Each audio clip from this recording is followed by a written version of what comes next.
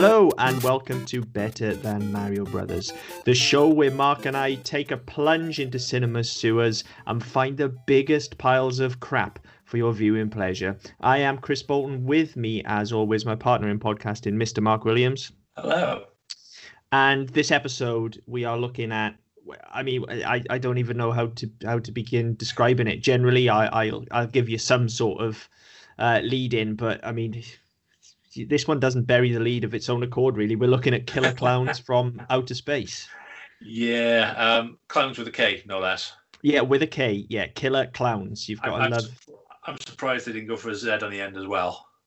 I mean, yeah, missed opportunity there, I guess. Yeah, it wouldn't have surprised me to see it. And I think actually when I was looking for it to download this week, I think I originally put in Clowns with a Z because I just assumed it was. But I can understand that. I bet you there is a Killer Clowns out there somewhere, or at least there are clowns.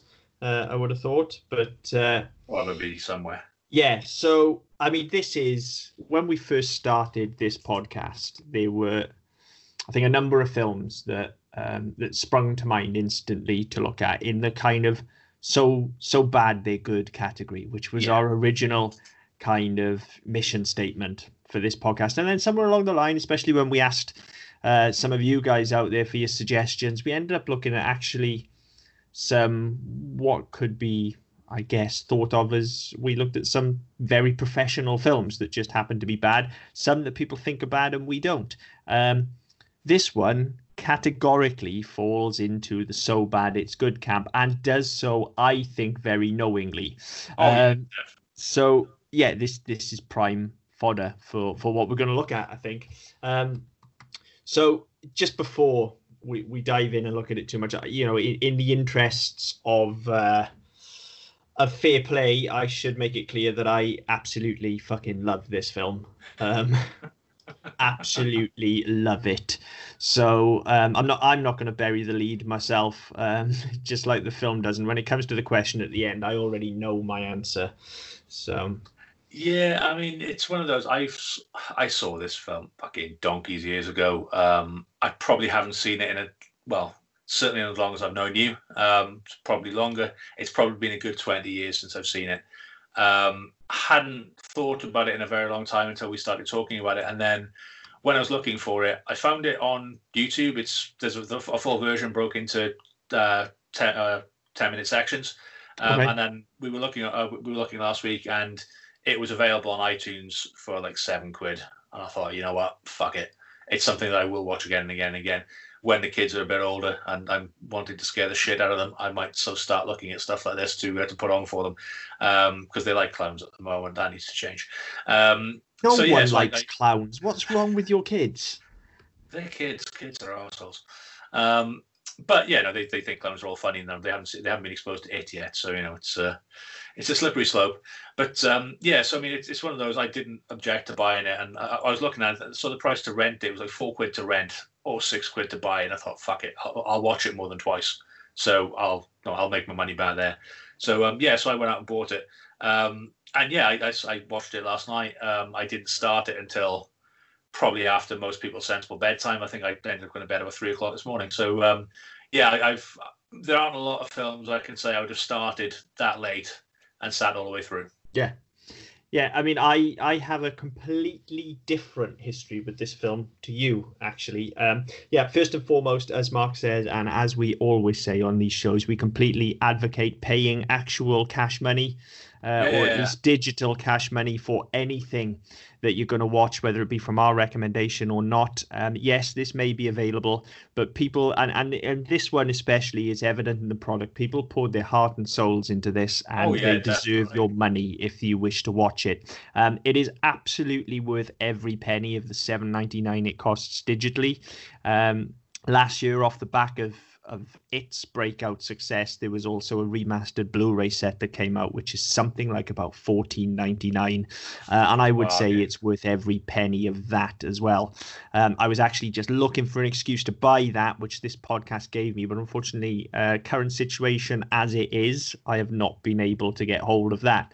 However, it's still on on the back burner as something I'm going to get. But for me, I didn't watch this back in the day. I mean, this was released 1988. 88, yeah. Didn't watch it. I've been aware of it pretty much all my life. It's been on the periphery. For me, you know, I like monsters, as most of you know. I like creature features, and I like horror films, and I especially like comedy horror. So why I never watched this as a child, I don't know. But I didn't actually come to this until about 2 years ago, actually. I'm a huge theme park nut as well, and Universal Studios have started using this property extensively in their Halloween Horror Nights lineup as of about 2 years ago. Now, I have a thing before I go to Horror Nights every year. I like to make sure that I've seen all of the films for all of the houses and scare zones that are represented. I think you get much more out of it. And so I picked up Killer Clowns from Outer Space and loved it immediately upon the first watch. Just absolutely adored it. And still do. I actually ended up getting my photo taken with a bunch of the clowns last year because they were wandering around the park. So I'll get that up on the socials, so you guys can see the kind of thing that's been done with this as well. But yeah, it's definitely had a resurgence in popularity of late, possibly off the back of it, as I say, and that's how I came to it. Yeah, I mean, that's quite likely. I mean, I did find it also. I mean, I saw this. One of my housemates in uni had it on VHS, which is where I first saw it. And yeah, it was one of those, to say, it was really funny. It was one of those you could pick up and put down, but I hadn't done for years. I'd forgotten all about it. And when we were talking about it, it jumped out as one of the ones, because the kind of the genesis of this show, for people who don't know, is that when we were making films and we were waiting for stuff to render, because the computer we were using was a little on the clunky side when it came to rendering, things used to take a while. So we'd set something to render and then go sit down and watch a film like this, or any of the films that will pop up on this podcast. And when I was thinking about the other day, I couldn't believe that this never came up, that we never sat down and watched this. As I hadn't thought about it at the time, but thinking about it in the context of this podcast, I can't believe we never did. But that would explain why. Yeah, as I say, I've always known it existed, but it's actually, even for me, that title is so on the nose that I think I always wrote it off. And when we were watching it, and believe me, when we were editing, we watched some absolute shite. And I've still got the DVDs for some of those films around here, so I'm sure they'll pop up on this podcast someday. But good luck to all of you in tracking down the kind of shit that we used to watch. I think Killer Christmas Trees was a highlight. Trees is excellent, and it's on the list for this pod, but even we're having difficulty tracking that bad boy down now. Yeah, exactly. But yeah, so I think I always just kind of wrote this off, and particularly when I hit kind of teenage years and got a bit snooty, and especially when I became a film student, I went through that phase. Everybody goes through that phase. I was a snooty arsehole briefly. I just kind of wrote it off. I'm so glad I've come to it now, even though it's been around for over 30 years at this point. It is now in my life, and it's wonderful. I watched it at about 9 o'clock on Saturday morning, so the complete opposite to you. I had a very busy weekend. We have to watch a lot of stuff for this podcast as well, so I thought, you know what, I'm just going to get up and stick it on before I get sidetracked into doing something else. And even at 9 o'clock in the morning, when you're half awake, it's just wonderful. It's so easy to watch. It's actually so well done as well, which we'll get into. I love everything about it, but it is definitely, intentionally or not, it is definitely in the so bad it's good camp, and so it definitely fits with Better Than Mario.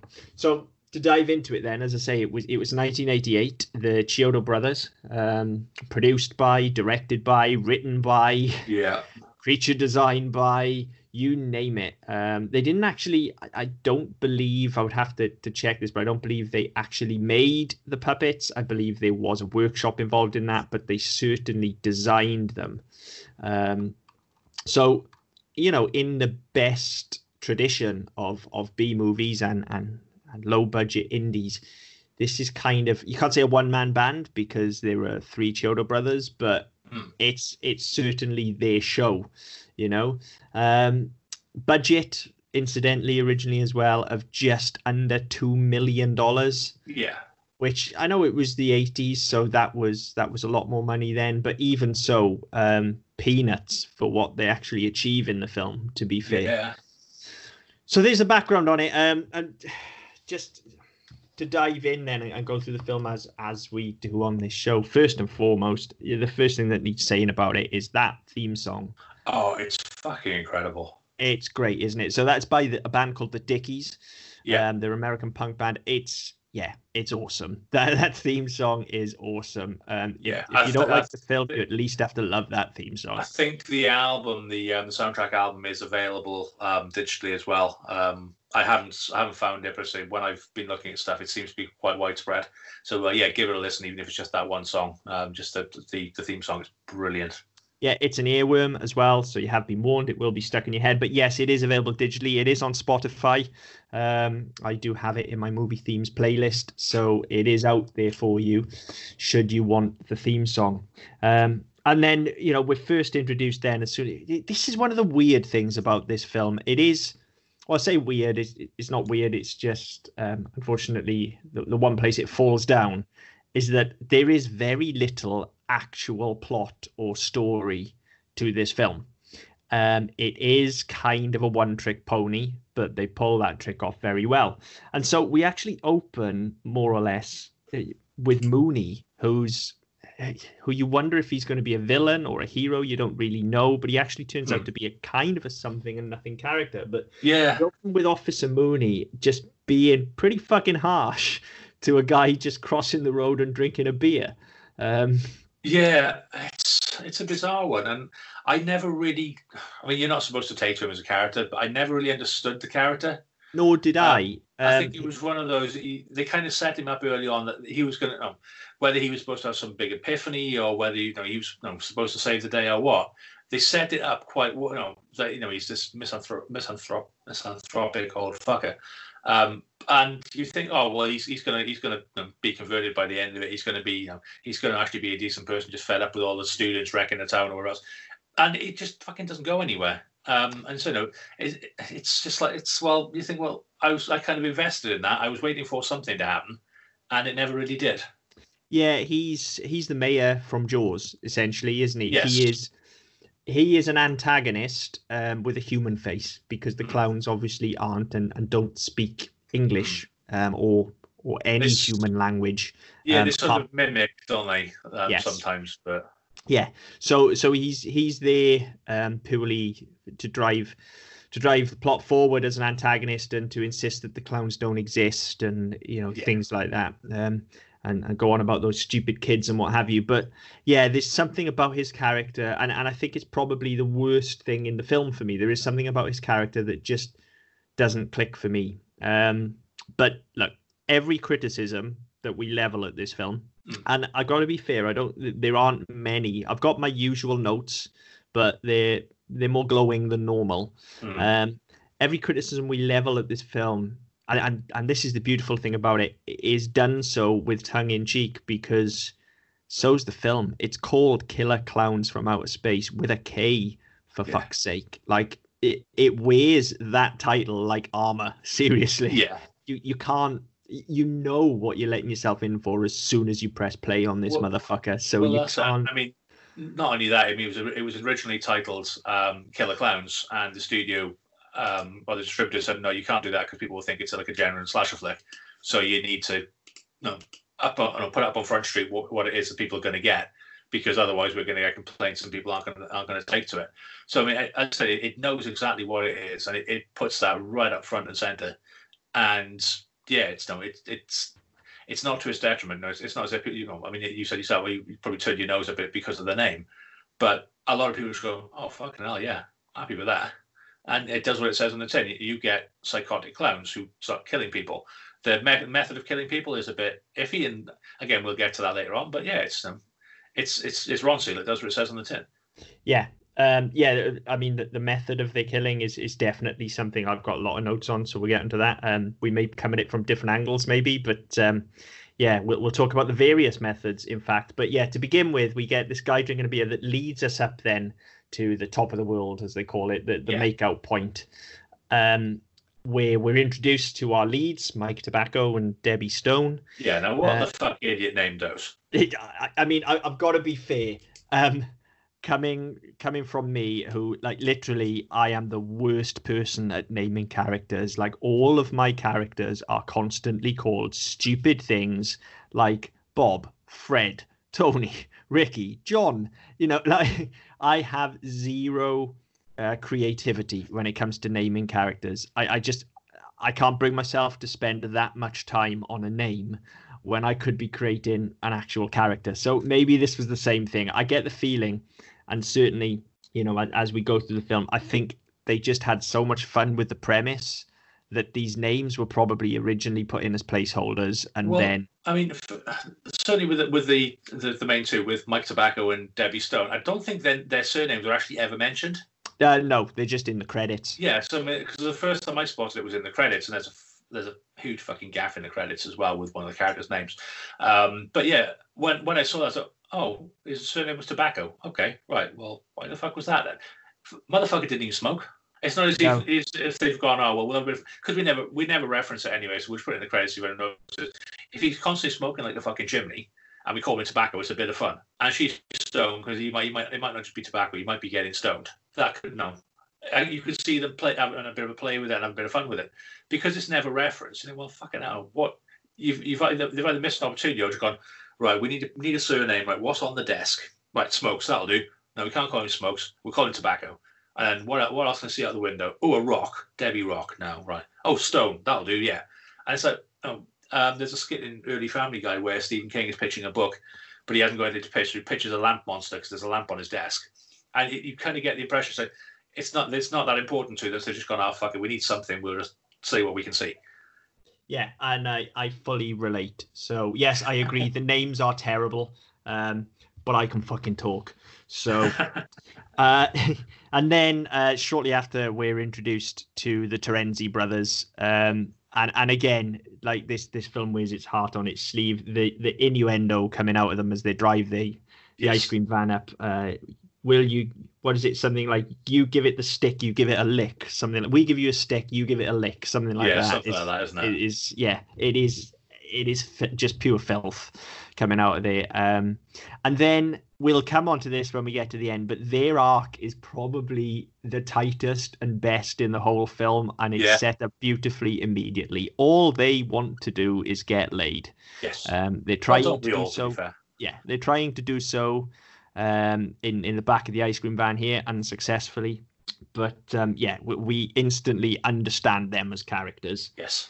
And then we get to spend a bit of time at Makeout Point, I guess. With it's got all the ingredients at this point now. We get teens making out. We get a mysterious comet flying overhead. Yeah. Then that's investigated by a redneck with a dog. All of the just classic B movie tropes. It's like they've got a checklist, and it's just yep. So far, so 50s B movie. Yeah. And then as soon as the farmer goes to investigate it and he finds a big circus tent, of course the dog gets it immediately, mind you. Normally the dog would die a little bit later, I think. Yes. But as soon as the dog gets it, we just go so far off book that it's like they threw the book in the bin, lit it on fire, tipped it out. It's kind of like they pulled all the pages out and then went, right, which one comes next? Yeah, fuck it, yeah, that'll do. Fuck it, yeah, that'll do. And just kept throwing it together in whatever order they felt like it.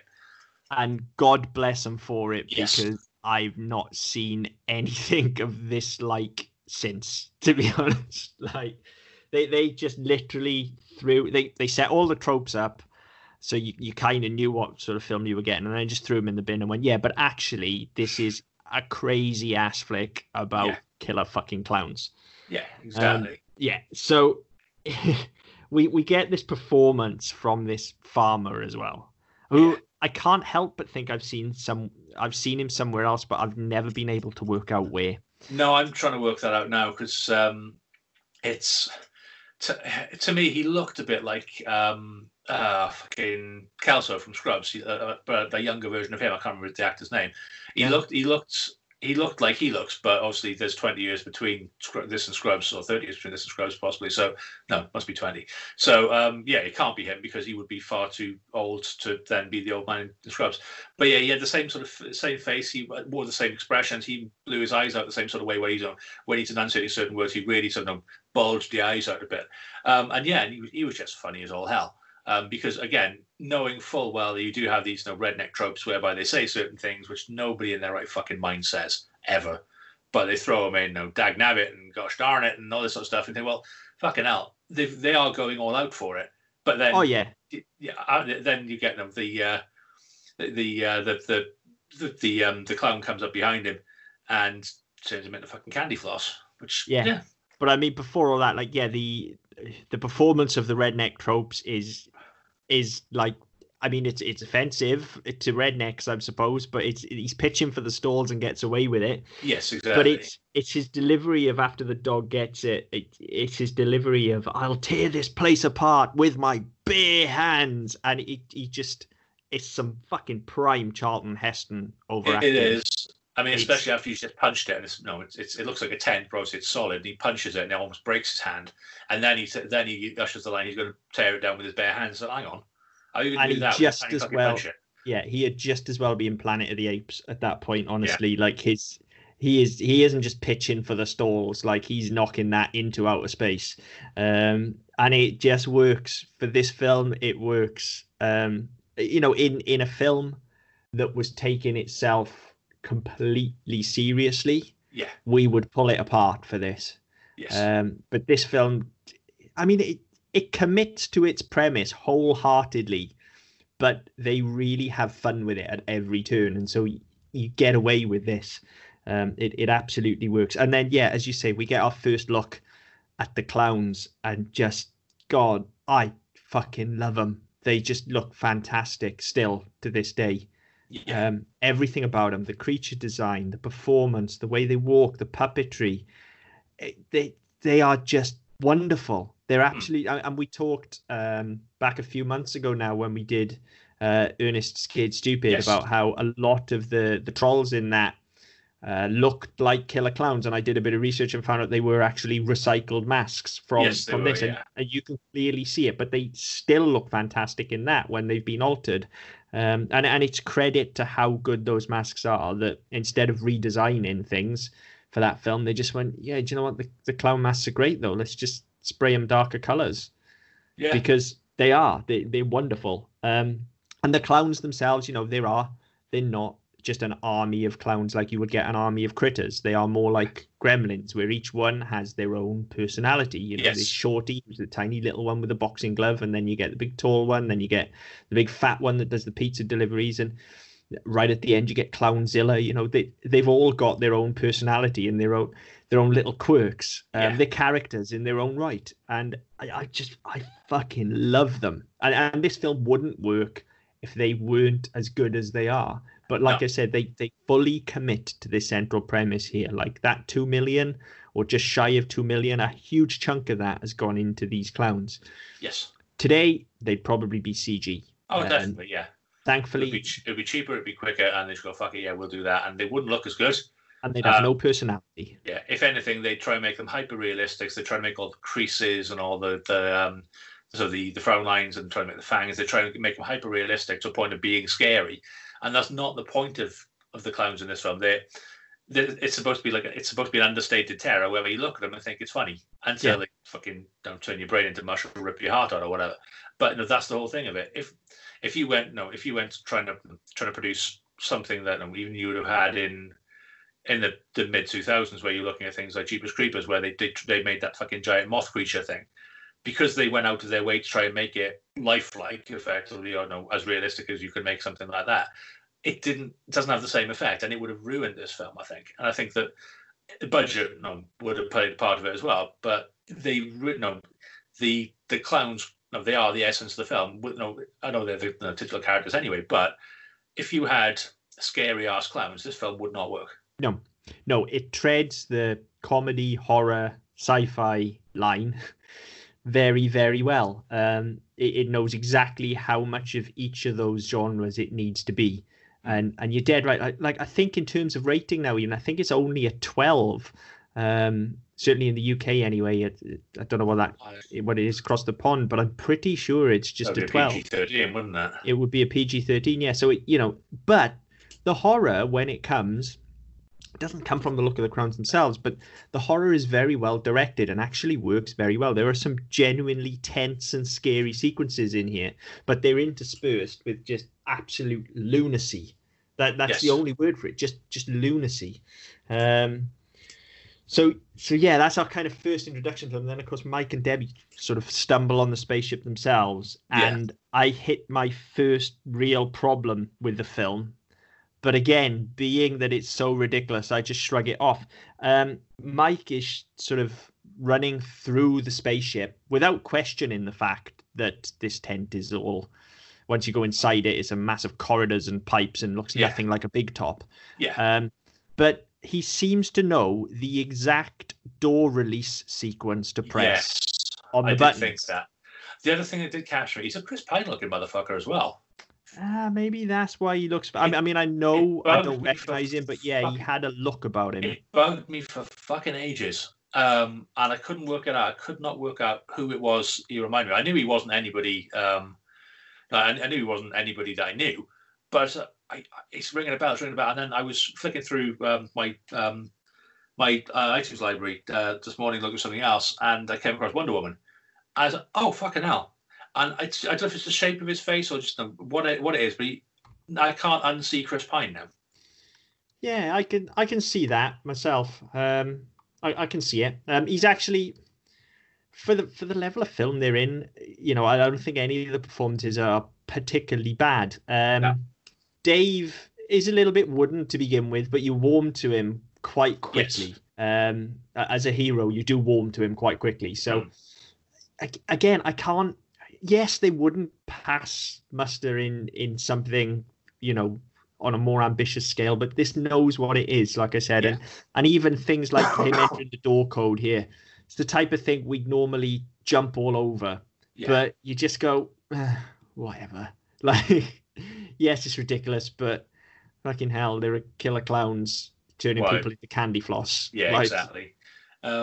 Yeah, and the other thing that made me laugh with this is that he knows the door code, and he opened up, and they go into this big sort of, presumably some part of the engine or something that powers the ship. So you've got this great big fucking ball that's giving off. I know, it doesn't fit, does it? It doesn't. But then on top of that, is it some sort of nuclear reactor? And I'm saying, it's kind of, again, it's of its time where nuclear power was a huge thing, because we'd had atomic weapons. And we'd had nuclear weapons, and the Cold War was rapidly coming to an end. And nuclear weapons were a thing. So nuclear power was a thing, and people were fucking terrified of in the late 80s, especially after Chernobyl. So yeah, just throwing that in again, it's just like, all right, okay, well, what part of that looks fucking nuclear to you? So, like, seriously. Yeah. Besides the fact it's TARDIS, like, in the fact that there's no way such a gigantic room would fit inside that tent when you look at it from outside. Well, you think that, but then when you see it at the end, you see the shape of it when it's taking off. It fucking drills down. It does, yeah. So, but I mean, yeah, it's the old fucking Star Wars thing, where just for the fuck of it, you have a huge chasm in the middle of your spaceship. But you know what? Fucking whatever. I don't care. What for me? We've talked on our other show a couple of times on Game of Moans about how bad some of the maths are in that. And then you compare them to something like this. This is so much better than Game of Thrones pulled off in terms of putting people in a clearly fake environment. Yeah. They pull it off so much better than Game of Thrones. And this was done some 25 years prior and on a fraction of the budget. Yeah, so the total cost of this film was 1/10 of an episode. No, 2/10 of an episode of Game of Thrones in terms of budget. So yeah, goes to show. Yeah.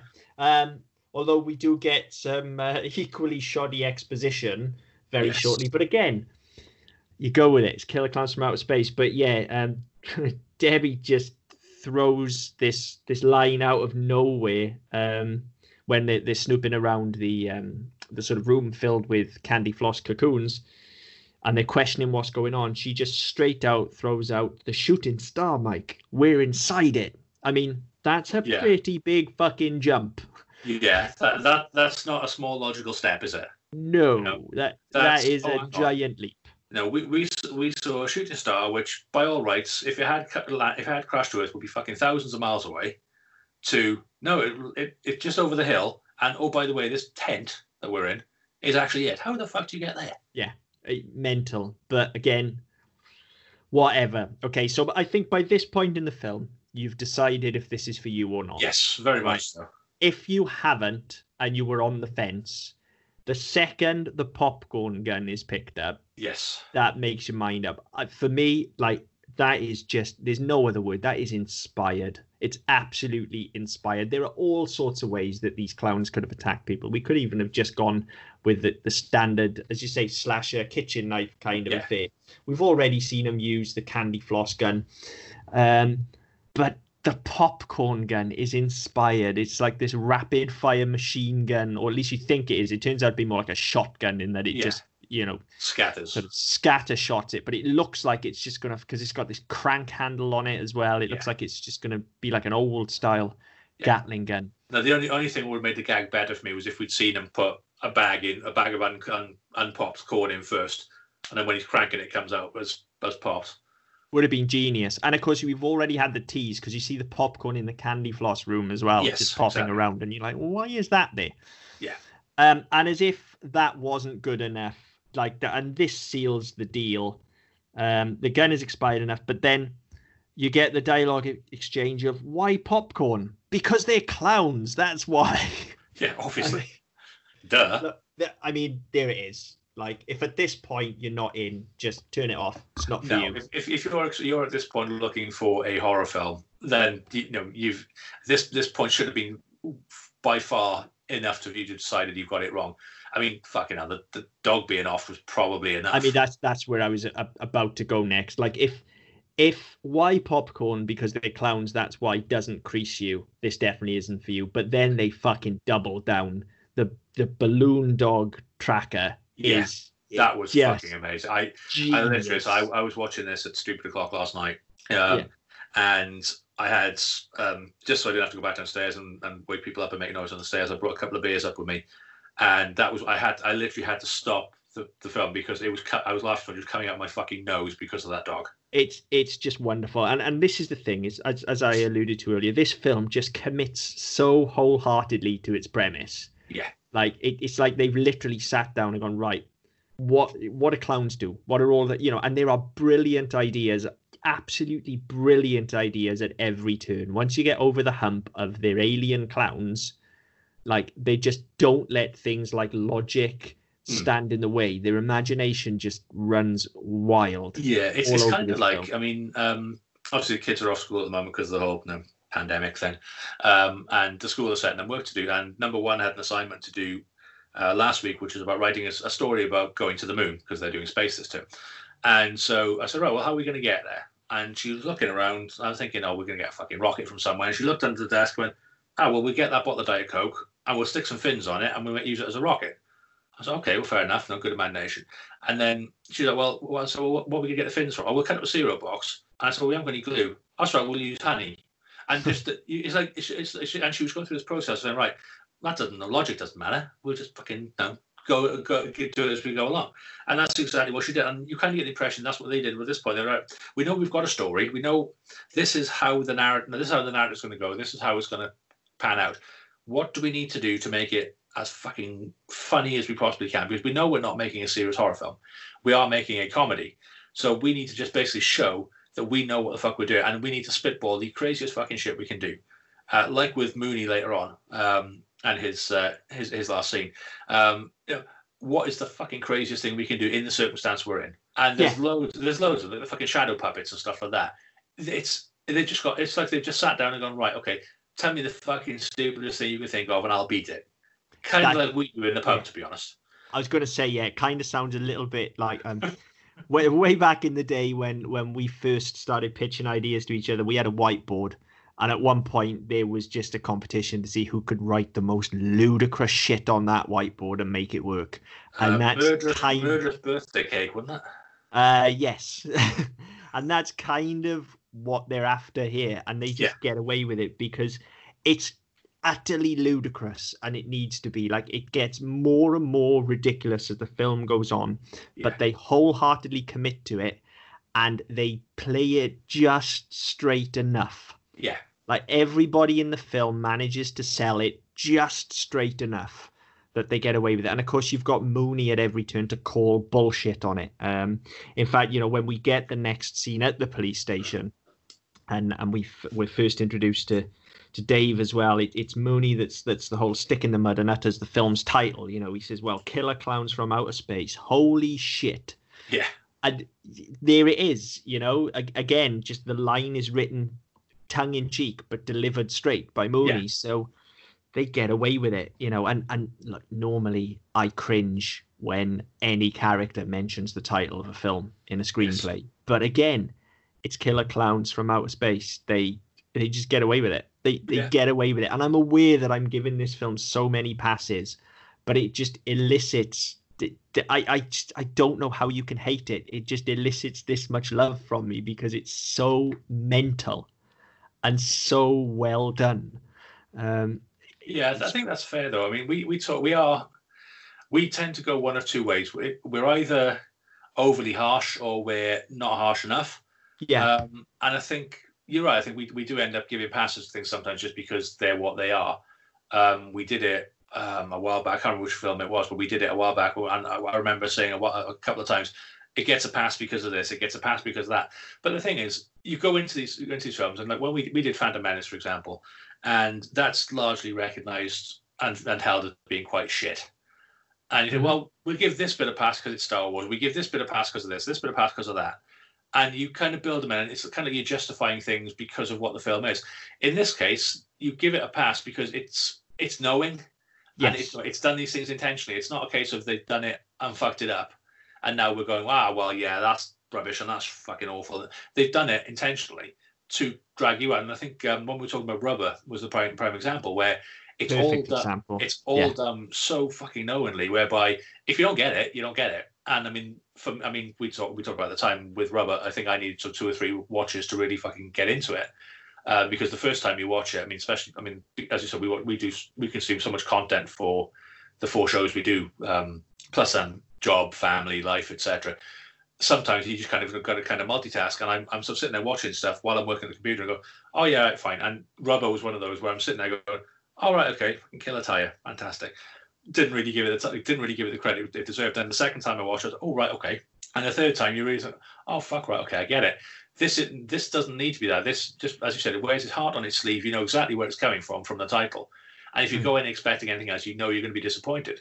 So because you've come into it going, right, okay, well, it's fucking Killer Clowns from Outer Space. Of course it's not going to be fucking Ben-Hur. Yeah. I'm not expecting Citizen Kane or fucking Schindler's List or anything like that. I'm expecting Killer Clowns from fucking Outer Space. And that's what you get. And so you do end up giving it a pass just because it is what it is, and it's not trying to be anything else. No. It's utterly charming, if you ask me. It is, especially the clowns, actually. I love the clowns. More than actual clowns, to be honest. Yeah, they're fucking incredible. So yeah, there's that. It does. I think you're right. It gets a pass for those reasons, whereas Phantom Menace is trying to be so earnest that they can't pull this shit off. Whereas here, everything is so lightweight and so throwaway, but yet you can see the work's gone in behind the scenes. It is very clear, like I said at the start, this is a labor of love for everybody involved. Everybody completely believes in this film, because you couldn't be in it otherwise. No, it's as simple as that. And not only that, I mean, you look at the credits as well. I mean, we've talked about this before, and so we had the same with our film, is that, okay, this has got a reasonable budget for the type of film it is, and just shy of $2 million. It's a small fucking movie, and you look at the credits, and there aren't that many people on there. No, and like I said, it's the Chiodos produced it, wrote it, directed it, and wrote even the when theme you start tune, going sang through the theme tune. That's it. That's a reference now. Fucking hell. Yeah, Paul, that wasn't it? I don't know where that came from. It just popped in my head. No, neither do I. It took me a second to realize where it was from. But yeah, it's one of those that you think, well, those are the films. Sometimes you look at you look at your Avengers movies, your Star Wars movies, and all this sort of stuff. And don't get me wrong, I love those movies, and I always will. And for people to say whatever they want about them, that's fine. And as we do on this show and other shows, we all have our opinions. But when the fucking the credits at the end take 10 minutes, yeah, you think, right, okay, how many of those fuckers just were on a paycheck? you get a movie that's 90 minutes long, more or less, and you've got fucking 15 people in the credits.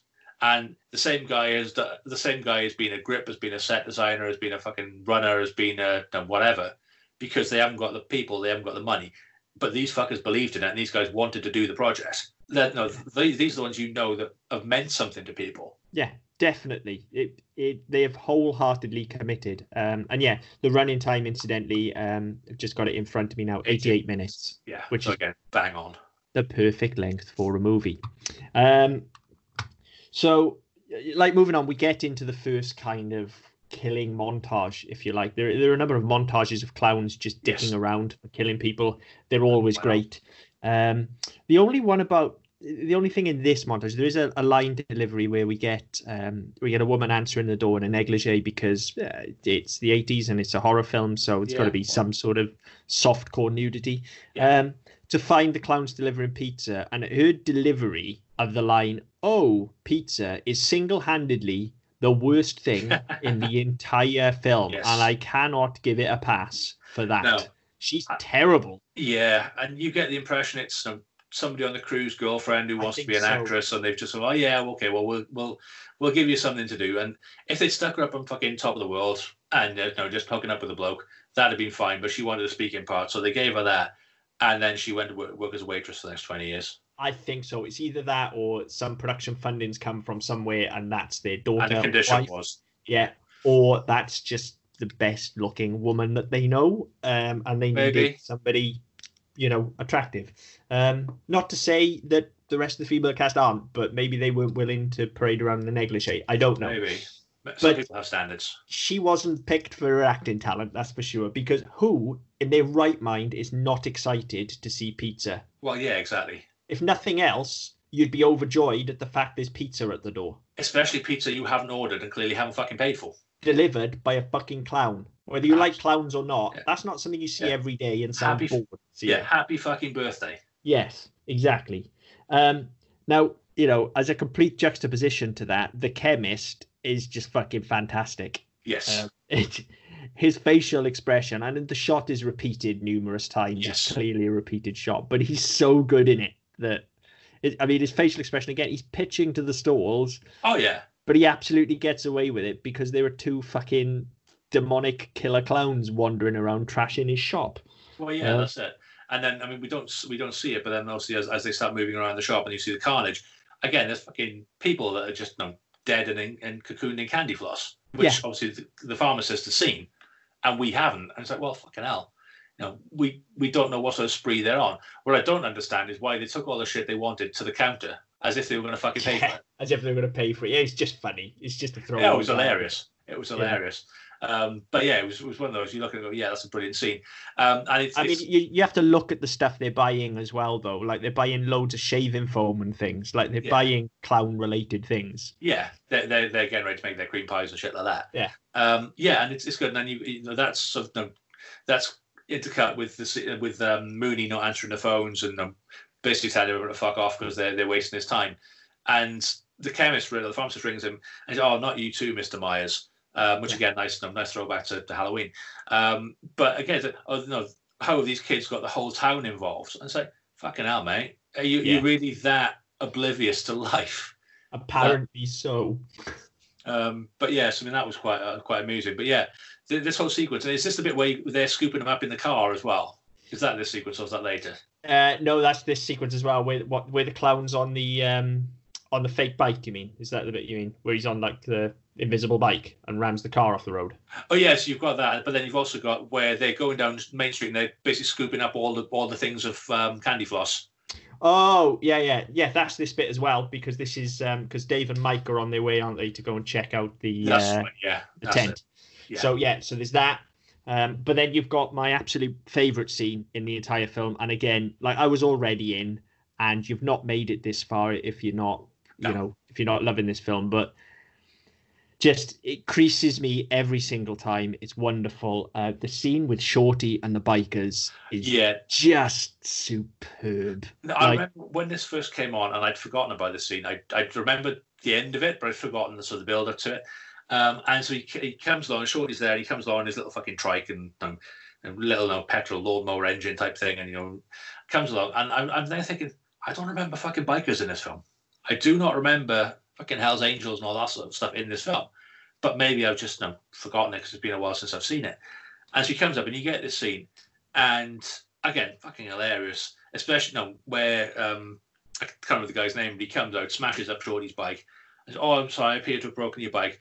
Shorty jumps up, comes back down with his boxing gloves on, and he's like, "Put up your dukes, put up your dukes," and he's fucking little shadow boxing type of thing. And then the guy bends and says, "What are you going to do? Knock my block off?" Because again, that's the fucking language that Hell's Angels use. And one uppercut and his head just goes fucking flying. And it was another one of those, the beer was coming out my fucking nose. He's wonderful. Shorty is my favourite clown, bar none. I think he's amazing. The photograph I have actually is with Shorty. He's about to punch my head off. He's got his boxing gloves on. I've got a couple of Shorty pins as well that I just wear at the right time of year on my lanyard to work. To a lot of very odd stares, but yeah, I love him. Absolutely my favorite clown, and my favorite scene is it's fucking hilarious. And the bikers deserve everything they get because they're being dicks. Shorty was just rocking up on his little trike. I mean, undoubtedly he would have killed him anyway. Well, of course he would. And this it's kind of like they do it with Police Academy as well, where for no other reason than because they could, but the bikers were immediately fucking vilified. Yeah, and they were just made into complete cunt nuggets, and that's what happened here. Is that these bikers, you don't really feel anything for them because they were being dicks, and actually, it was fucking hilarious to see them get theirs. Yeah, and then off the back of that, that's very funny. But off the back of that, we get the first, or what I would say is the first genuinely tense and scary scene in the film, and there are a couple, but we get this scene at the burger place, the Big Top Burger or whatever it's called. Yes. And it's genuinely scary. The clown beckoning the kid out. That is the right word. Well done, chilling. Yeah, that's kind of what I was looking for. It's that kind of hairs on the back of your neck scene where, the girl just wanders off and the clown's slowly beckoning her over. Yeah. It's genuinely scary, and it's way better than the title of the film suggests. It's a really accomplished scene. Yeah, even the way she's intercepted as well. So I mean, she's there, and they set it up nicely. So they put the food down. So there's your ketchup. Sit down, shut up, and don't fucking wander off. So straight away she's going to wander off, and then you see the clown outside, fucking beckoning her with a finger, all this sort of stuff, and full well she's fucking off. Yeah, and then and you fully expect that she's going to get candy flossed, and then she's at the door, and the mother or the sister or whoever is, "What did I tell you? Go and fucking sit down, bitch." Yeah, not in those words because she's a child, but it's like, and you feel. It's one of those. It's odd because I felt relieved, obviously, because you don't want the character to die, but at the same time, I felt really bad for the clown. He'd been cock blocked effectively. Yeah, totally. I mean, there is that about this, and I think that's something that's true of all good creature features. Yeah, of which there are elements of this and that as well. If you find yourself at any point rooting for the creatures, for the villains, it's being done well, and there's definitely that to it. There is the part of you that is sorry to see the clowns bested. Gremlins is exactly the same. Yes, and it's because they have so much character. You warm to them. Well, they're murderous psychopaths, but you can't help but warm to them because they're so they're just well designed and well performed. They're characters in their own right. The only issue I have with them, and it's actually a big narrative issue for the film, and the main narrative issue for the film, and my main problem with this film, they do address it towards the end and make a gag out of it, but the simple fact is we never really understand what the clowns actually want. No. But, they're killer clowns from outer space, so... Yeah, and I think it's important. One of those, I mean, I don't think the film suffers for it though. I mean, sometimes it doesn't. No, sometimes motivation is important, and you especially get. I mean, when you've gone into fucking horror franchises and stuff, the more installments you get, the more they try and retcon a backstory to make the psycho even more fucking psychotic. And I don't think you need it. And I think if you tried to make this about actually clowns are trying to take over the world, or clowns are coming because they're fucking starving and they want to eat people in candy floss. If you try to put that into it, it loses some of the appeal and some of the effect. Whereas if you just say, look, they're fucking killer clowns and they're turning people into candy floss and they're killing them, that's enough.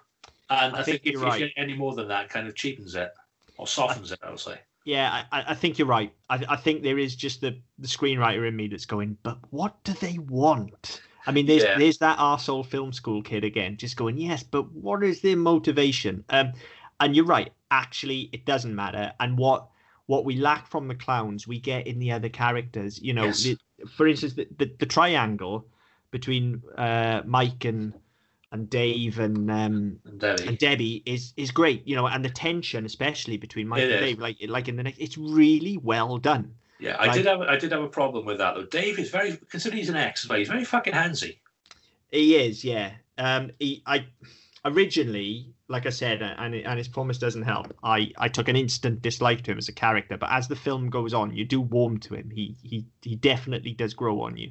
Yeah. But yes, he is quite handsy and he is quite possessive. But that's kind of what makes it work. Is he's clearly not over Debbie. And I think that's fine. I think the problem is that's not really explored. I mean, Mike is kind of accepting of the fact that he's out with this girl, and he's nearly died, and some other bloke's got his hands all over it, and he's just kind of like, oh yeah, well, you know what? He's a good guy. I don't really give a fuck. No, not being funny. If it was me, I'd be ready to scratch his fucking eyes out. Yeah, I think that's fair. But then again, I think Killer Clowns from Outer Space. So yeah. How much do you really want from it? You know. Well, yeah, that's what I mean. I think you don't need the huge fucking setup and the huge backstory and the huge angst and all the rest of it, because it's fucking Killer Clowns from Outer Space, and there's a very real threat, which is a small town is being terrorized by murderous killer clowns from outer space who are intent on eating people or drinking people, as we'll get to in a bit. So that has to take precedence over the fact that your girl ain't really your girl. Yeah. I guess I think it's just more that it gives them both clear motivation as well. It does very little for Debbie's character other than make her a damsel in distress, but it gives both of those guys a reason besides the fact of self-preservation. Yeah, like I mean, it does, but again, they don't really act on it. It's not. They don't. There are very few occasions where they actually act entirely out of devotion to her and a desire to keep her safe. A lot of it is kind of, well, this is happening, so we need to react. And oh, by the way, now that's finished, we now can think about her again. So, but again, I don't think it detracts too much. It's just one of those. It's again, we're not used to seeing that sort of thing, and it's one of those you kind of end up thinking, well, hang on, if she's with him, why is she fucking hugging him, and why is she doing this? And is there a bigger story they just kind of ignored, or just gone, oh, you know what, fuck it, clowns. It's definitely the weak point, and it is the only, I think, serious criticism that I can level at the film, is that there are some story gaps. But it's 88 minutes long, and it's about killer clowns. Yeah. And if we're honest, 90% of the audience are not going to give a flying fuck. No, that's right. No, it's. I mean, the majority of people will be watching it looking for either a serious fucking horror film or looking for a completely non-serious horror film. So I don't think many people are going to give a fuck. No. So yeah, so there's that. I like the tension. I think it does add something. It's just not fully explored. Then we're back with Mooney, Mooney is the worst fucking cop in history. Yes. He's literally picking the phone up. This is where he picks the phone up to the chemist, actually, I think, in this. He's literally picking the phone up and just essentially telling people to fuck off, he can't be bothered, and then drinking. Well, yeah. And it's one of them. So you get he answers the first one. He's like, oh, yeah, okay, yeah, killer clowns, yeah, fantastic. They're where? And again, the caller didn't help because the caller didn't say where she was calling from. She just wanted somebody to come and help immediately. So he's thinking, well, yeah, the whole fucking town tonight. It's going to be one of those nights. Fuck you all. And he pulls out the biggest fucking cigar I've seen in a film for a long time. Yeah. And he's just there fucking chewing the end of it. And you're thinking, right, okay, well, he's going to be a cunt then. And yeah, he then proceeds to ignore two phones worth of multiple lines coming in with people calling in chaos, and sits there having a fucking smoke. He's awful. He is. And at some point, I mean, yes, he's been set up to be a twat, and we know he's going to get his comeuppance. We know he's going to get his. But even if you were the laziest, most fucking inept, ineffective cop in the world, or any profession, if you have two switchboards lighting up with calls, you'll just fucking sit there and ignore them all if they're all saying the same thing. If everyone's talking about clowns, you think, right, okay, well, maybe something's going on. maybe like we had a couple of years ago with people fucking terrorizing houses, just standing on porches dressed as fucking it and stuff like that. Maybe even if it's just something like that, you think, right, okay, I can't ignore fucking 15 phone calls, which are constantly ringing off the hook. I've got to do something about it because A, that's my job, and B, I'm a fucking person, allegedly. Just as a character, he doesn't ring true. And it's just, you wonder kind of how much he actually adds.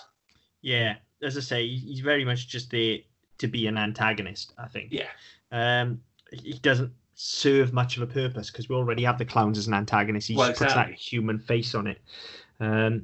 So yeah, he's the worst cop in history. But then we're into another.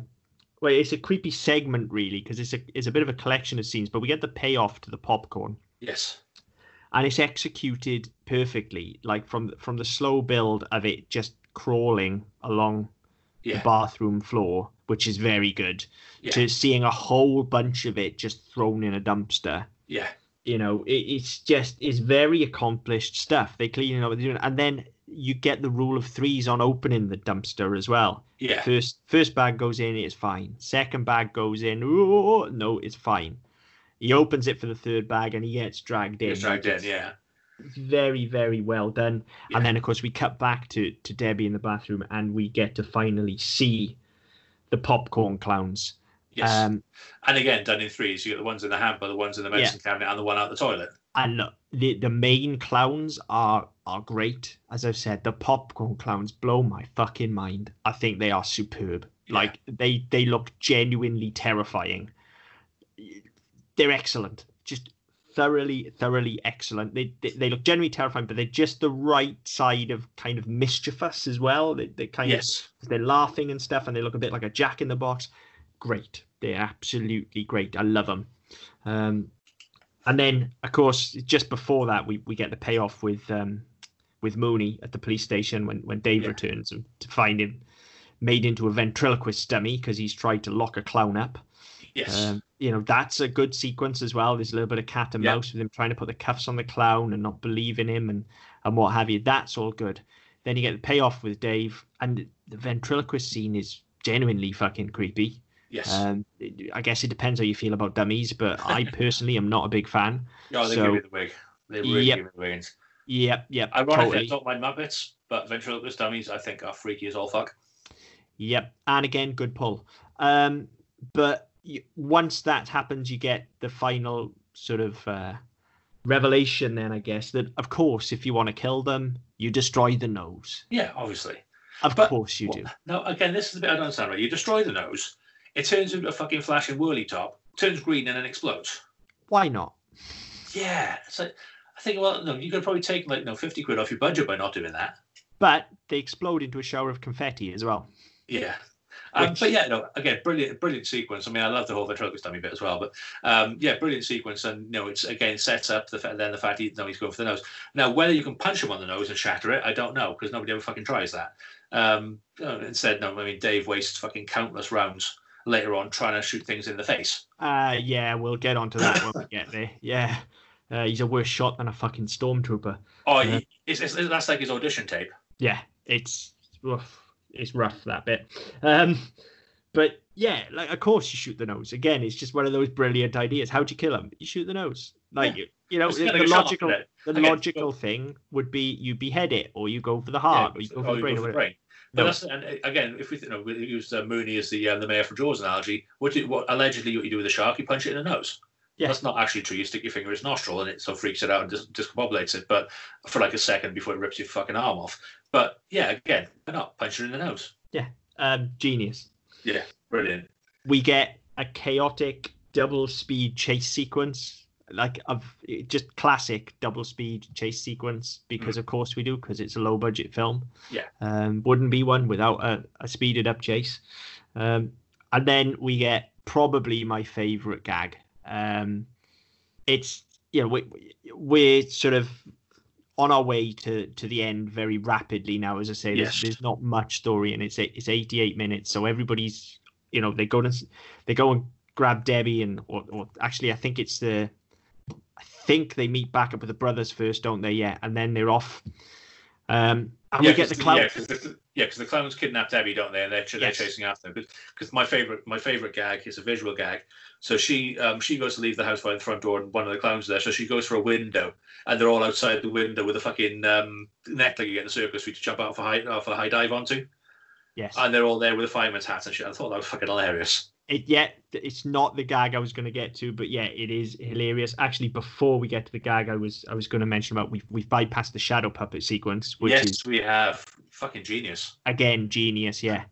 Absolute genius. It comes at the end of the montage, the first montage, doesn't it? Whereby Mike and Dave are back in town, having gone up to not find the big top, and the clown is there doing fucking shadow puppets of a bunny and all the rest of it. And there's some fairly skeptical looking younger people and some old people who are delighted by it because it's charming and old fashioned, all that sort of shit.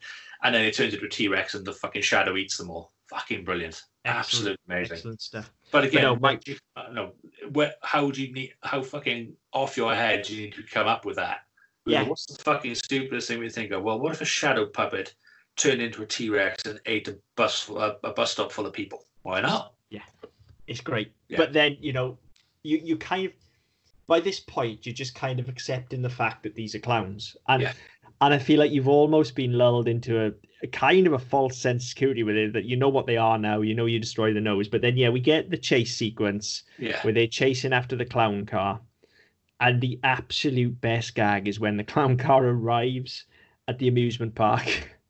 The guard is there trying to stop them. And you get about 10 clowns, one by one, pile out of the car. And of course they do. Of course they do. They could not, could they? When you're watching them in the car, you don't even think about it, do you? Until it pulls out, the first clown gets out, and then you go, oh, I know what they're going to do here. It's just, it kills me. It kills me every time. Utter genius. Yeah, and again, to show how well they're thinking about these sequences. I mean, the guard that the guard they come across, they tried to cast Soupy Sales.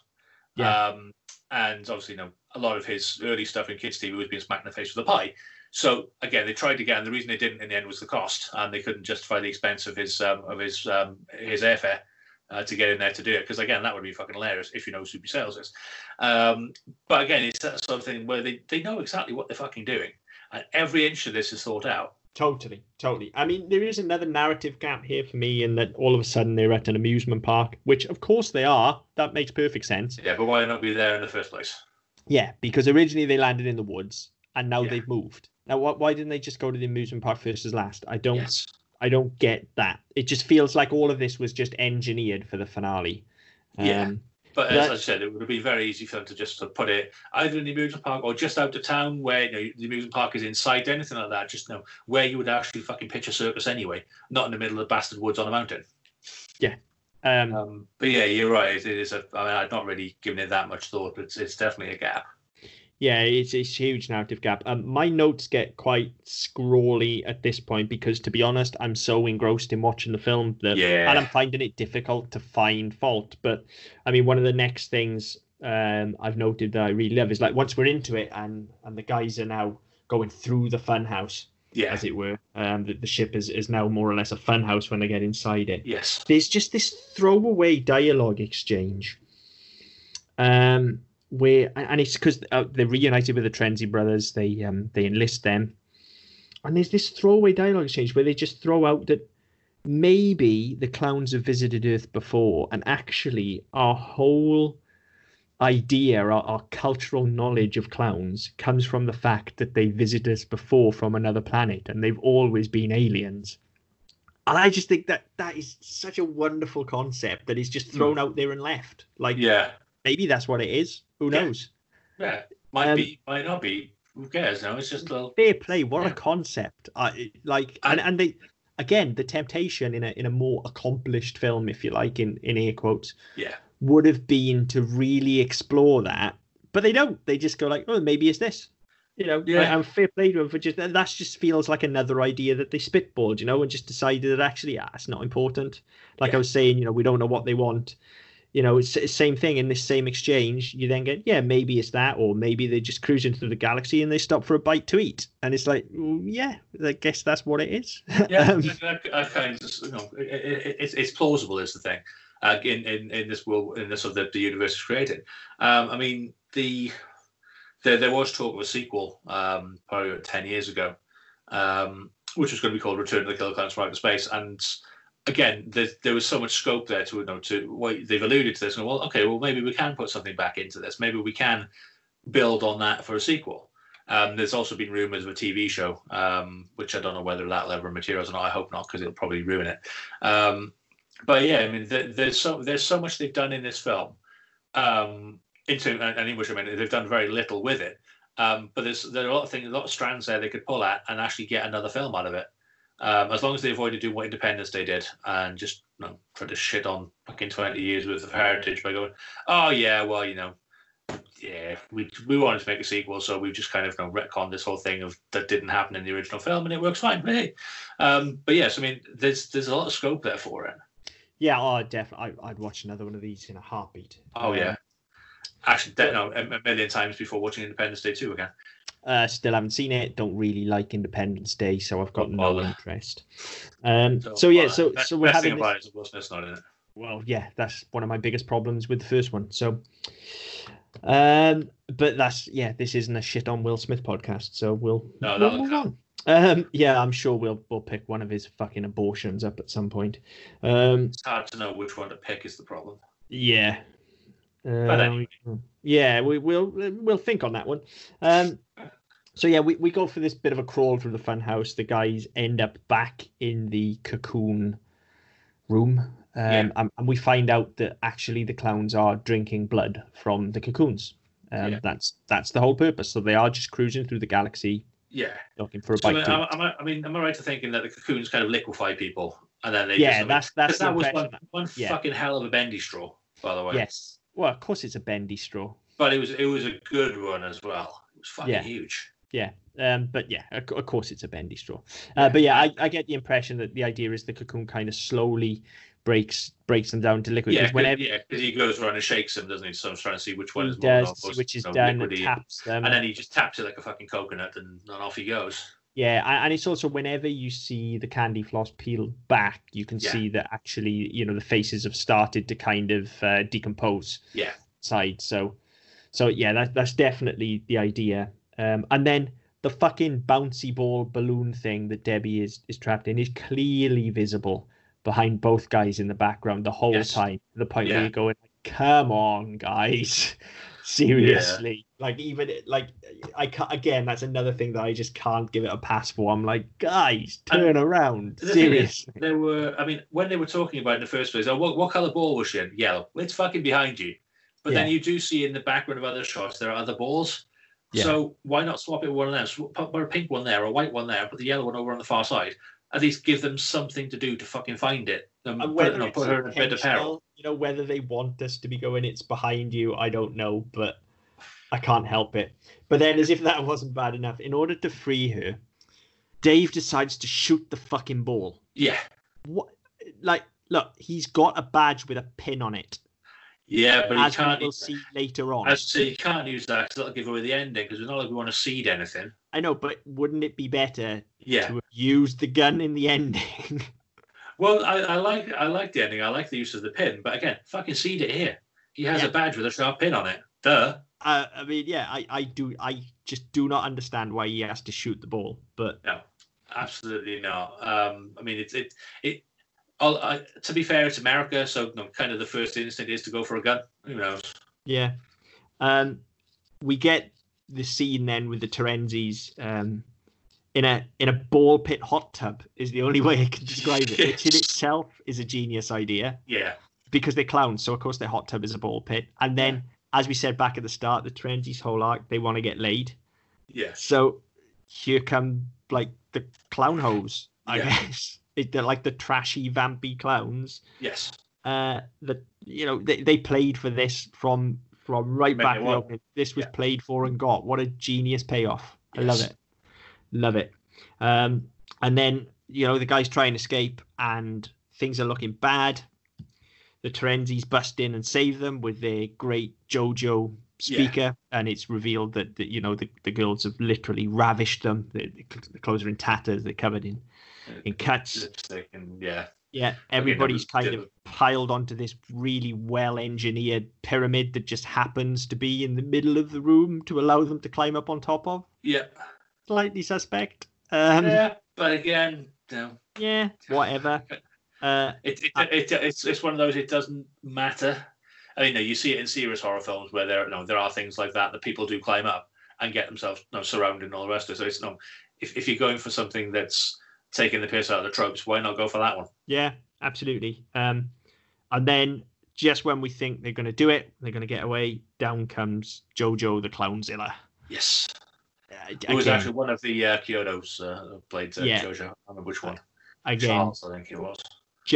He is just fucking awesome. He is absolutely awesome. From the way he comes down on the strings like he's some sort of giant marionette. Yes. The way that he eventually moves. He's just wonderful. Absolutely wonderful. Kicks the van over. Terenzi's blowout throws the van. Terenzi's seemingly go up in a ball of flame. Yeah. Dave, again, I know we can give it a pass for this, but all three of them could very clearly run through that open door. Yes, easily. But Dave's going, no, you go, I'll distract him. And again, it just pays off that kind of that dynamic that we had between the three of them, that love triangle where Dave's going, no, it's okay, I'll let her go. You're clearly the right guy for her. You go and save her. You two live. Yeah. I had my chance and I blew it, so therefore I'll stay behind and be clown food. Now, in the original ending, by the way, he died. Okay. I don't know if I prefer that or not. I don't think he needs to die. No, I'm just reading it here. In the film's original finale, Deputy Dave dies in the explosion of the clown ship. Was changed after audience and test screenings to decide a more upbeat ending. So, I mean, they did try it. They did actually go on. It wasn't because they wrote it and decided to change it. They actually shot the fucker, and it didn't work. Which I think I agree with. I agree with it. I think. I don't think we would gain anything by having him die. I think you get the payoff to that triangle with him telling him to go. Yes. And of course uses the pin badge. Yes. After he's expended all of his ammunition, firing like a fucking stormtrooper. Yes. Now, not being funny, you're carrying a 6-shooter. You know you're going to run out of fucking bullets. Pick your shot a bit more carefully, you dumb fuck. Yeah, wait until you're in his grasp and then fire point blank at his nose. Yeah, I'm not being funny. Let the fucker pick you up first. Get right in there. Yeah. But this is the thing that I said earlier. There's a massive fucking blooper in the credits. On his badge, Hansen, his surname is spelled S-E-N. In the credits and everywhere else, it's spelled S-O-N. Can't even get your fucking character's name right. Yeah. I can't talk, speaking as somebody who is responsible for some prop shirts for our film with characters' names on the back, and I managed to completely misspell them. And it's not like they're in giant letters or anything for everyone to see. So I understand how that happens. And when you're on a low budget, once it's gone to print, it's gone to print. You ain't doing it again. This is true. But I mean it didn't bother me at the time because it was so close to the end. I remember sort of spotting his name on it as he used it, and then when the credits came up, I was like, "Oh, hang on, that's not right." But yeah, it doesn't make a fucking blind bit of difference. But it just, it's me and pedantry, so kind of gets in there. But yeah, I mean the thing with the nose and the pin badge again, they could have seeded that with the balloon or the ball that she was in. But again, really nice touch. You get the elaborate spinny death scene of Clownzilla, and then we see the ship taking off just as all the fucking SWAT vehicles and all the rest of it are arriving. But it makes me laugh. They're all driving towards this fucking thing, right? And it's all lit up and all the rest of it. It's not as if you wouldn't see it while you were driving straight towards it, unless you weren't looking out the fucking windscreen. Right. Yeah. So they all stop about 500 yards away. Mike and Debbie run up to the front of the first car, should get run over because the cunt hasn't stopped yet. And they all get out and immediately surround Mike and Debbie. Now, nobody is looking at where they fucking come from, where this bastard spaceship is. Yeah. Nobody has spotted it. Yeah. And so, hang on a minute, it's this big fucking spinning, yellow spinning top. How can you not fucking see it? And then they all turn around and watch it explode, and it turns into fireworks and shit. And yeah, great. Again, it's one of those you're saying. I don't know whether that's deliberate or whether nobody's thought of that and nobody's actually directed them to respond to it. I don't know. Yeah, it is a bit odd, but again, it's a quick enough shot, and you're more concerned on actually at this point, where's Dave?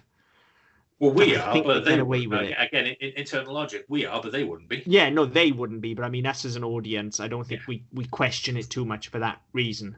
No, unless you're small-minded pedants like me. Yeah, unless you're us, I guess. But yeah, we're all thinking, where's Dave? And then, of course, the clown card drops out of the sky. Yes. Fine. I'll let him have it. Yeah. Again, logic makes no sense. But, you know, if you're going to question the logic on that, you really have to question the logic of the Terenzis surviving by, of course, hiding in the freezer. They did it before Indy. I was going to say, good enough for Indiana Jones. Yeah. Or you know, a good 30 years after, because now timeline and shit. But yeah, if it's good enough for Indiana Jones, it's good enough for the Terenzis. Yep, absolutely. Absolutely. They did it first, though. Or, as you say, I guess canonically second. Yeah. But no, nobody would have known about that, would they? Nobody would have known about Indy. No. So yeah, and then that is our end. It just very quickly wraps. Like, yeah. And then I don't quite know where it comes from. I was sort of half paying attention to this one because it was fucking late. But you get the three of them are there, and I say Dave emerges from the car, and Mike gives him at this point I think Mike's going to go over and bend over for him. You know, he runs over, he gives him a big fucking hug and all of a sudden, and all the while fucking Dave's got his hands all over Debbie again, and he's fucking hugging her, and he's kissing the back of her head and shit. I'm thinking, hang on a minute, that's a bit fucking much. And then they look up and say, what's that? And then they all get pied like it's a massive fucking bird shit. And you get a freeze frame before it fades out. I mean, fucking joyous. But yeah, it's I don't know. It's one of those that particular tactic annoyed me. We didn't need the freeze frame. But yeah, it's a good ending. You know, it's for what you've had over the last 87.5 minutes, or however many years without credits. It fits perfectly. Tonally, it's right. And it just kind of it doesn't leave you on any sort of downer. It just leaves you on a moment of absolute slapstick stupidity. So yeah, I loved it. I thought that part of the end was great as well. It is, and as we said, there's very little actual narrative to wrap up. So it's just like, well, these three are all fine. The Terenzis are fine. So how do we get out of here? Well, of course, the clowns survive. It's a horror film. Yes. So just and like the freeze frame, yeah, maybe a cut to black would be better, but kind of. It's of its time. That the freeze frame is a classic 80s technique, isn't it? So yes, exactly. As soon as you realize what's going on anyway, that theme kicks in and you're like, fuck it, theme's amazing, don't care. Couldn't care less. And it works well. I mean, I just reading ahead as well. There's a lot of talk on the wiki page about the legacy of it and the proposed sequels and stuff. So it references the Ernest, the two of the trolls we used in Ernest, as we said earlier on. Get this right. In 2012, Grant Kramer, who starred in the original film, revealed his character would make a return in the proposed sequel as a town drunk whom nobody believes. His character would serve as a mentor to young street performers who must fight the killer clowns when they return. He described his character as somewhere between the energy of Chris Christopherson's character in Blade and Christopher Lloyd's character in Back to the Future. I'd pay to see that shit. I'd pay for that alone. Right. The cross between Whistler and Doc Brown alone. Like, those two characters don't meet. That doesn't seem to gel to me. No. That's a big old gap.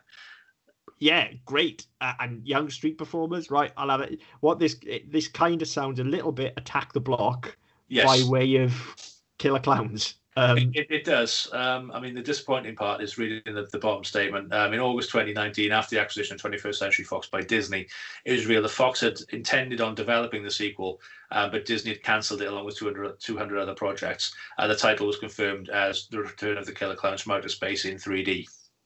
So Disney fucked us on that one. Look, it ain't just Disney. Ain't nobody making anything but a surefire hit or something very cheap for at least the next 4 or 5 years. Well, now, yeah. I mean, this was last summer. But, this was last summer, yeah. At that point, Disney didn't even know what they had, I don't think. They just went through with a pen. And, of course, they would be red rag to a bull here because Universal are using it extensively in Halloween Horror Nights. Yes. So the last thing Disney want to do is allow them to piggyback off that. They put a sequel out, all of a sudden there's another surge in popularity and Universal start making bank because they've got the merch.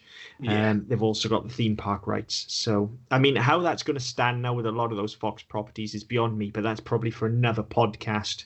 Oh, great. I mean, there's going to be a whole lot of fucking wrangling over that one. I wouldn't even want to try and get into that. No. Depends how long the rights were acquired for in the first place. Also see the Marvel deal. Yes. But yeah, I can sort of understand Disney pulling the plug on it, particularly because for it to be, were it to have any kind of Disney branding, and the Clown Association may be misleading. Yeah, true. But look, Disney, look, make no mistake, I'm a huge Disney fan. We all know that. But Disney are in the business of making money. Yes. They are a corporate entity. As much as I love all of their product, they are ultimately a corporate entity. This thing will be cheap to make and will make bank. Sooner or later, if Disney now have the rights, I guarantee you this will happen. Yeah. I mean, the things you will look at as well. I mean, if you were looking at sort of that arm of Disney and right, okay, we've got this slate of stuff.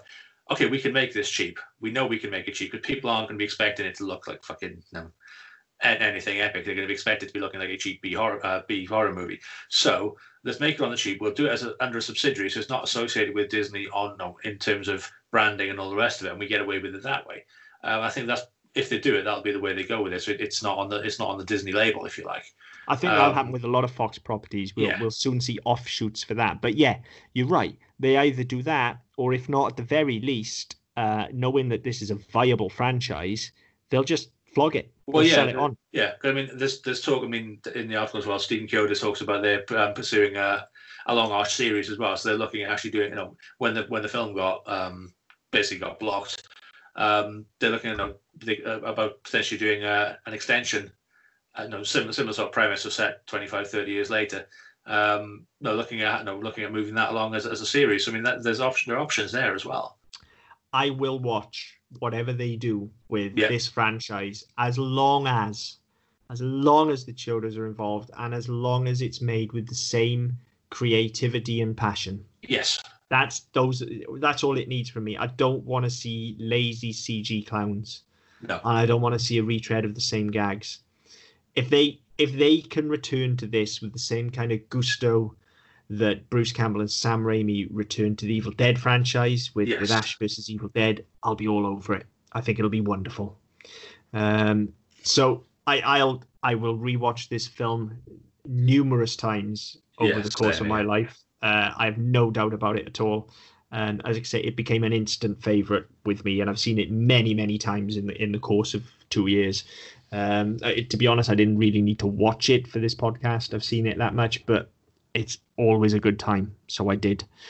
I think for the type of film this is, for the so bad it's good, then for the knowing nudge nudge wink wink B movie, if you like. I don't think there are many better. It's for all it's a stupid premise, it is well made, it's funny, it's smart, it's got an amazing theme tune. Yes. Like, it is not about anything at all. That is the only criticism I can point at it. But there's fucking killer clowns from outer space. Like, that's all it needs to be about, I guess. You commit to it or you don't. And, the core concept here is just so wholeheartedly embraced by everybody. Yes. That it completely works. It's fucking ridiculous. It's cheesy. It's stupid. It's trashy. It's just every bad connotation you can throw at it. It is that, and it knows it, and it just goes, yeah, fuck you. I am what I am. Anyway. Yeah. And I fucking love it. Yeah, and I think it was. I mean, you look at what came after this. I mean, you look at sort of the late 90s, early 2000s, and even into sort of the early teens. Intentional B movies became a thing. Yes. And I don't think many of them were done as well as this, because this was a very early example of it, where I think probably the most lauded one was Snakes on a Plane. I mean, it was an intentional B movie with blockbuster budget, and it was all right, but it didn't deliver because it tried to be too knowing. And I think it didn't have the subtlety of this. And I know I appreciate the irony of calling a film that is subtle, but you knew they were trying to be clever. Whereas this one, you're just like, well, yeah, okay, I get what they're trying to do there, and that it works. Whereas everything with Snakes on a Plane and Sharknado and all that sort of shit, they've gone out of their way to try and create a film as organic as this. Yeah, I think you're right. I think it's the nuance is the difference. Like, they know this is bad, but they also know how to make a good film, and so they do that first. Yeah. It just so happens that it is about killer clowns, and so they then have fun with it. In terms of its, I guess its spiritual successors, then, if you like, is the best way to put it. Those So Bad They're Good B movies. Whilst the title of it isn't quite the same, I think one of the closest things I can draw a comparison to it, and it's not even remotely the same in terms of its story, but I kind of think of Deep Blue Sea in as much as it is terrible, and it knows it's terrible. Everything about it is fucking ridiculous, but it's great. Yes. Because it knows what it is, and it commits wholeheartedly. Like, this is fucking Super Jaws, is what this is. Yeah. And it knows it, and that's fine. That's absolutely fine. It knows what it is. Whereas, I think you're right. Snakes on a Plane knows that you know that it knows. Yeah. That's trying too hard. Yeah. That's trying too hard. They end up trying to make more of it than there is actually there. Yes. The key here is just the genuine love and passion for the project by everyone involved. Yeah. Everyone believes in this, and more than anything, everyone is having fun. Yeah. And that comes through. That really comes through. That applies to any production, from the biggest budget down to the lowest budget, from the grandiose Oscar bait down to Killer Clowns from Outer Space. If you're not enjoying what you're doing, that passion will not translate onto screen. If you're in it to turn a quick buck, the audience knows. Yeah.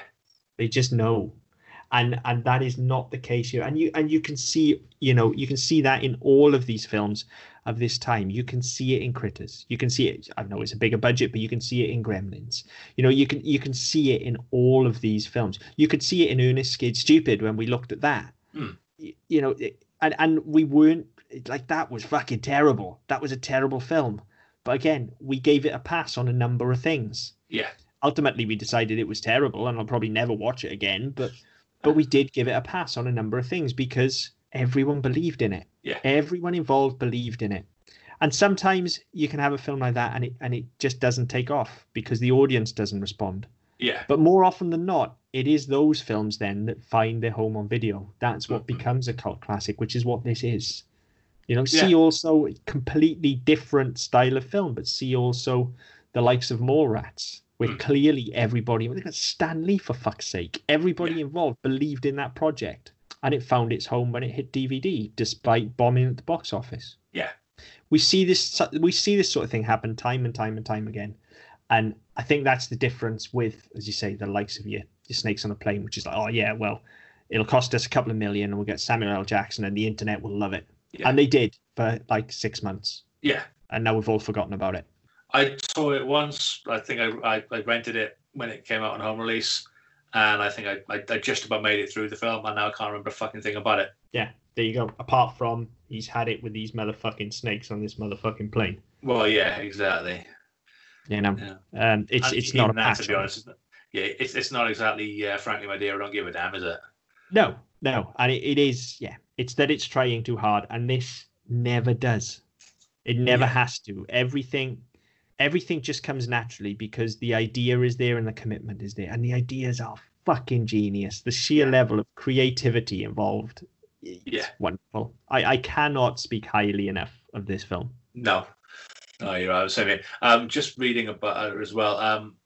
The popcorn gun was the most expensive single prop made for the production. It cost $7,000 and took 6 weeks to build because they had to incorporate a compressor.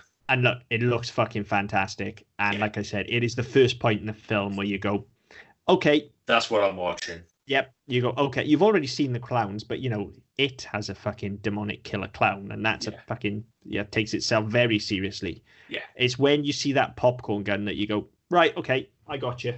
Yeah. I know. As you say, at that point, just I'm in or I'm out. Totally. It entirely sets you up for the rest of the film. And for me, it was like, I'm already in, I'm already invested. But again, I'm all the way in by that point. Yeah. Yeah. So I know you said earlier on, and I think it's fairly apparent. But is this better than Super Mario Brothers? Oh God, 100 times yes. 100 times yes, and not just because I formed a bond and a connection with it very quickly, through experience as well, through kind of taking that into a live action environment. That helped, obviously. But genuinely, aside from all of that, it's a very well made film, I think. Massive script issue aside, which, as I said, give it a pass because it's that kind of film. It's very well made. It's technically accomplished. The performances are fine. They're not, they're not brilliant by any stretch, but again, they know what they are, and that's fine. Some of the sequences are exceptionally well done. They're very, very creepy. The theme song is fucking amazing. It's better than Mario Brothers in every single way. It's, whilst I can't say it is one of the actual technical best films that we've looked at over the course of this podcast, because we've had things like Rubber, which I think are genuinely excellent films. There's the film school kid again. I would say this is probably my favorite of everything we've looked at. Maybe Suicide Squad, but no, I think this is my favorite. I think going into this, because I hadn't seen this in fucking donkey's years, as I said, and I remembered bits of it. I remembered enough about it to know that I wasn't going to struggle to watch it. Some of the things we've looked at, you go, oh, fuck, really? Ernest being a prime example. And you think, right, okay, well, this is one I know I can sit through. And I put it on. I say for $7 or whatever it was I paid for it. I'm not fucking worried about the money because I will watch this time and time again. In terms of sheer enjoyment, I would probably put this right up there, if not the top, then certainly one of the top 3 that we watched in doing this show. Just because it's fun and it doesn't take itself seriously, and it's not trying to make any point. I'm talking about Rubber. Rubber is a very clever film, and it's all about making a point, and you get it or you don't. And if you don't get it, the reason you don't get it is why you don't get it. Is why most people won't embrace it. Whereas this, it knows it's a good time. It knows that if you're looking for a serious film, you're going to go and watch fucking Citizen Kane. Or if you're looking for a good horror film, you're going to go and watch Friday the 13th. You're not going to be picking up Killer Clowns from Outer Space. If you're coming into it looking for a laugh and something that's a bit jumpy and a bit silly and a bit fucking weird, you're going to go for this. And for 88 minutes or whatever it was, I was quite happy to sit here with my beer and just laugh at the fucking computer and every now and again make sure I hadn't woken anybody up. I'm the same. I would put this as being infinitely better than Mario Brothers. No question. Yeah, none whatsoever. As always, we'd love to hear what people think, especially when we come up with views that may be slightly contentious. Let us know. Get in touch. You can find us on Twitter at ddpodcastnet, on Facebook with the Double Down Podcast Network. You can go to our website, ddpodcast.net, where you'll find previous episodes of this show, some other shows which we think are pretty good as well, but obviously we're biased. Wherever you get your podcasts from, be it iTunes, Spotify, Stitcher, Blueberry, Acast, Overcast, I don't know, wherever kind of cast you want. All the casts. Subscribe, leave us a like, leave us a review, let us know what you think, get in touch, but always let us know what you think because it's important to us because we want to know what you want us to talk about. We put out a shout a while ago asking what the worst films people have seen are, and we had quite a few responses. We've done some of them, we've planned some of them in, but we're always looking for more, mainly because we're film fans and we want to see stuff we might not have seen as well. So let us know, get in touch. But until next time. See you later.